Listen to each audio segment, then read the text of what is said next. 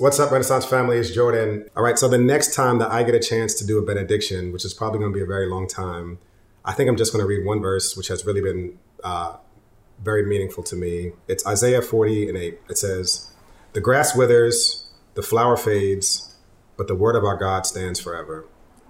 And a lot has changed in this past year. A lot will continue to change in these coming years. But one thing that we are reminded in Scripture will never change is God's word, and it's going to stand forever.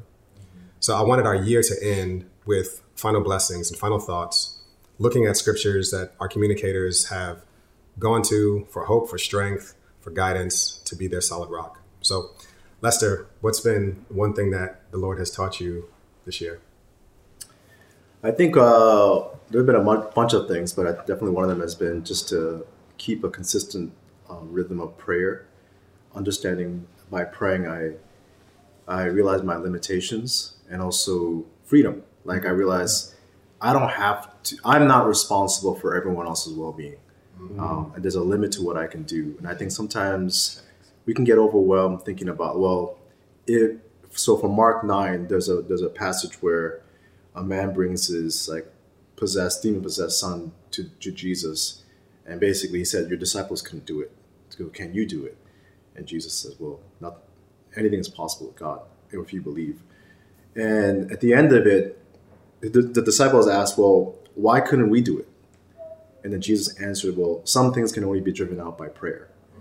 And so there is, I think, a mistake I've made in the past of thinking like, well, if I can't do it, then let me just either I'll try and do it and it won't work, or I'll just not do it because it's beyond me. So I'll just give up. And I think we can make the mistake, and I made the mistake of thinking that if I can't do it, then let me just give up, or I'm just going to try to just by my own power, my own resource, do everything I can to get things done. But sometimes it's not a matter of doing. Sometimes it's a matter of kind of just doing in terms of an activity wise. Like sometimes it's just about praying. And I think I've undervalued the power of prayer, and I've seen that, especially the last year and a half so of just having a consistent level of prayer, rhythm of prayer, that one is I've been able to have, a greater level of accountability and connection with people, just because I can ask people hey, you shared that prayer request, so what's going on now? As opposed to in the past, someone would share a prayer request and I'd be like, oh yeah, I'll pray for that. And I would totally forget about it. And then next thing I know, I don't know what's going on. Yeah. But now I have real things to ask people and real things to pray for them, as opposed to knowing as a Christian, I should pray, but not really know what I should be praying about. Yeah. So it'll be kind of really general, really superficial. And I think just being able to see how God can work through prayer. So I think we undervalue the power of prayer. So I think we'll approach our life, our ministry, our calling, even as a disciple, and saying, well, if it's too big for me, then I can't see how I'm going to do it, without understanding that sometimes what God wants us to do is then just pray, right? And have him speak into us and have us watch him do the work. So that's an important thing I've learned about just surrendering it and kind of having the privilege to see the Holy Spirit working people's lives, doing things that are not possible by me or anyone else, but definitely how God can transform lives. Wow. In so many ways, sometimes the communication that we hear from people is well, you can't do anything, just pray. Almost like it's an afterthought, it's a throw-in, I need help, but you probably can't do anything, so just pray. As if it's this afterthought, it's this secondary thing to do. And Jesus made it a primary thing to do, that prayer sometimes really is the work. So what do you want our Renaissance family to do with that verse in Mark 9? I think with our Renaissance family, I think what I would love us to do is, one, just start somewhere praying, pray for the people that are close to you. I think it's hard.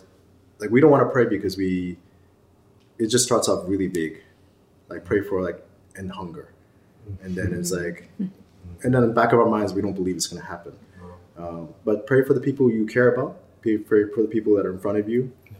And then, just keep committing it. I think we know that the only one who can bring dead people to life is the Holy Spirit. And so but we waste so much time trying to bring dead people to life or transform our lives or other people's lives by our own power, our own efforts. And I don't mind to discount it. I think we should do those things. But I think the first work is to kind of just follow. Let the Holy Spirit do it, and we can follow behind him, as opposed to the other way around where we're doing it and then asking the Holy Spirit to bless it afterwards. I don't think that's the right order. I think we pray first, ask the Holy Spirit and God to show up in someone's life, and then pray for opportunities to be there and be a part of it, not have God sprinkle it on afterwards and say, well, I did it. It didn't work out, when it was always us trying to do it by our own power. So I think it's just a matter of just surrendering and trusting and believing that it's not a wasted thing or a waste of time. But if God is not changing that person, God is definitely changing me, at least. Mm-hmm. That's great. Jessica, what's been the one thing the Lord has been teaching you this year? Man, I think above anything else, one of the biggest things that I've learned this year is that consistency, more than anything, is the key to growth.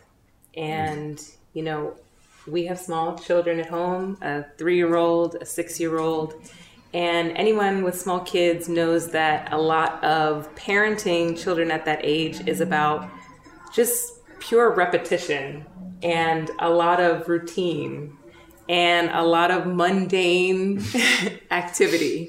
And when I look at our 2 kids, who are both at these really pivotal stages of development, we've had to do a lot of things like make sure you're brushing your teeth, make sure you're saying please and thank you, make sure you're tying your shoes in this way, make sure you're doing your school homework. And in the drudgery of those things day to day, there were many moments where it was extremely hard and extremely trying.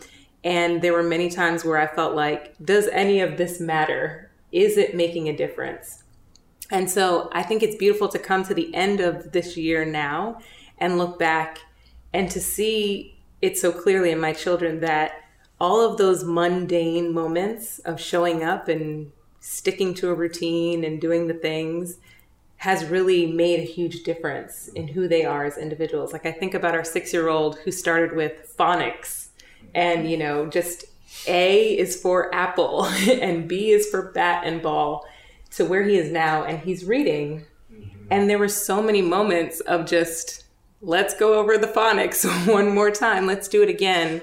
And none of it was exciting. Many of the moments were frustrating. There was a lot of back and forth and fighting and tears. You were there, But now that we are on the end of this year and seeing that development, man, it's just such a beautiful testament to how when you stay at it and stay in it, that you don't feel it in the moment, but you will get to this point where you're able to lift your head up and look back and see progress. Mm. I think about my DNA group even, and there are many meetings with that group of women where nothing spectacular happens. We sit, we share our lives, our highs and our lows. Maybe we go 6 weeks of meeting, and then there's this incredible moment where we're all shedding tears, where something is clicking, where something is amazing. And so it reminds me of the scripture in Galatians 6:9 that says, let us not get tired of doing good, for we will reap at the proper time if we don't give up. If we don't give up. If we don't give up. And I'm so grateful for the moments in this year, in 2021, that have shown me the truth of that scripture, that if we continue to do good, even though it doesn't feel great all the time, even though it doesn't feel spectacular, we will reap something really good. What do you hope the people of Renaissance do with that verse? Man, well, I think as we're heading into a new year, I know that so many people in our community have goals for their spiritual life, have goals for the emotional work they want to do, maybe for their physical health, whatever it is. And I just pray that we would be people who do not give up, that we stick to the mundane, the regular, but we do it consistently. And there'll be days when we fall off. There'll be days when we don't do it perfectly. So it's not about even being consistent perfectly, but it is just about faithfully showing up. When you skip a day in your reading plan, tomorrow's a new day to pick the Bible back up and start again. And if we are consistent, if we show up, I truly believe we will get to see the fruit of that one day in the Lord's timing. That's a good word. Let us not get tired of doing good, for we will reap at the proper time if we don't give up. That's a good word. Mm-hmm. Brandon, what's the Lord been teaching you this year? I would say my need for the church. I think, especially for me, being more introverted, I would say, it's easy for me to all invites I get to just be like, I'm not coming. The pandemic, it made it easy. As the pandemic rages on, introverted natured people like me definitely have an easier time just not coming and stuff and not being involved in things and really questioning like, what am I actually getting out of these things that I go to? Is it worth it going? There's an extra cost now, right? And I know that that's definitely been true for me, but as I think about like the gathering of the church, like it's an ultimate thing and it's a forever thing. And 1 Peter 2, starting in verse 4 says, as you come to him, a living stone rejected by men, but in the sight of God, chosen and precious, you yourselves like living stones being built up as a spiritual house, to be a holy priesthood, to offer spiritual sacrifices acceptable to God through Jesus Christ. And we think about this, that like we are built up, right? As we are the church or the people of God together, like worshiping God. And we're built up so that we would go out, right? Like so that we would be a priesthood, that we would actually bless the community like Renaissance Church does individually and collectively. But it doesn't stop there. It answers the question, well, why do you go out? It says to offer spiritual sacrifices acceptable to God. So we actually go out so that we may actually come back in to the church and to worship together and to be found like fully, truthfully worshiping God. And we see that the church is an ultimate end. The people of God gathered, whether introverted or not, and like for me, is something that's extremely important, eternally important, that we need to be focusing on. So like the church doesn't just like exist to serve some other end. The church doesn't just exist to serve some other like greater purpose or cause, but the church exists because it is in and of itself what God intends to do for us. And we think about Ephesians 3:21 as well, which says, to him be glory in the church and in Christ Jesus throughout all generations, forever and ever. Amen. Right, the church is forever. The church is forever. It's eternal. The parachurch organizations may fade. The corporation may fade one day, may go away. Other things will be outlasted, but the church and Jesus Christ together forever will not. And isn't that what God did for us in Jesus? And Jesus coming here that we're celebrating in Christmas, like Jesus came to secure people forever, to secure a church for himself forever. And so I just think about these things that like that the church is more than just something that I look to for like personal fulfillment. It is what God is doing for me and in me and through me. And he calls us to gather together. And I think that's just really been hitting home, especially again as a pandemic isolates me, just realizing my need for the church. That's dope. Growing up at a Shiloh Baptist Church, we would always have a theme for the year. So it could be, this is the year of favor, or this is the year of whatever. And I don't have a theme for 2022 for us at the church. And I didn't put Brandon and Lester and Jessica up to do anything. But as they were talking today, I was thinking about what would it look like in 2022 if our church was super committed to prayer.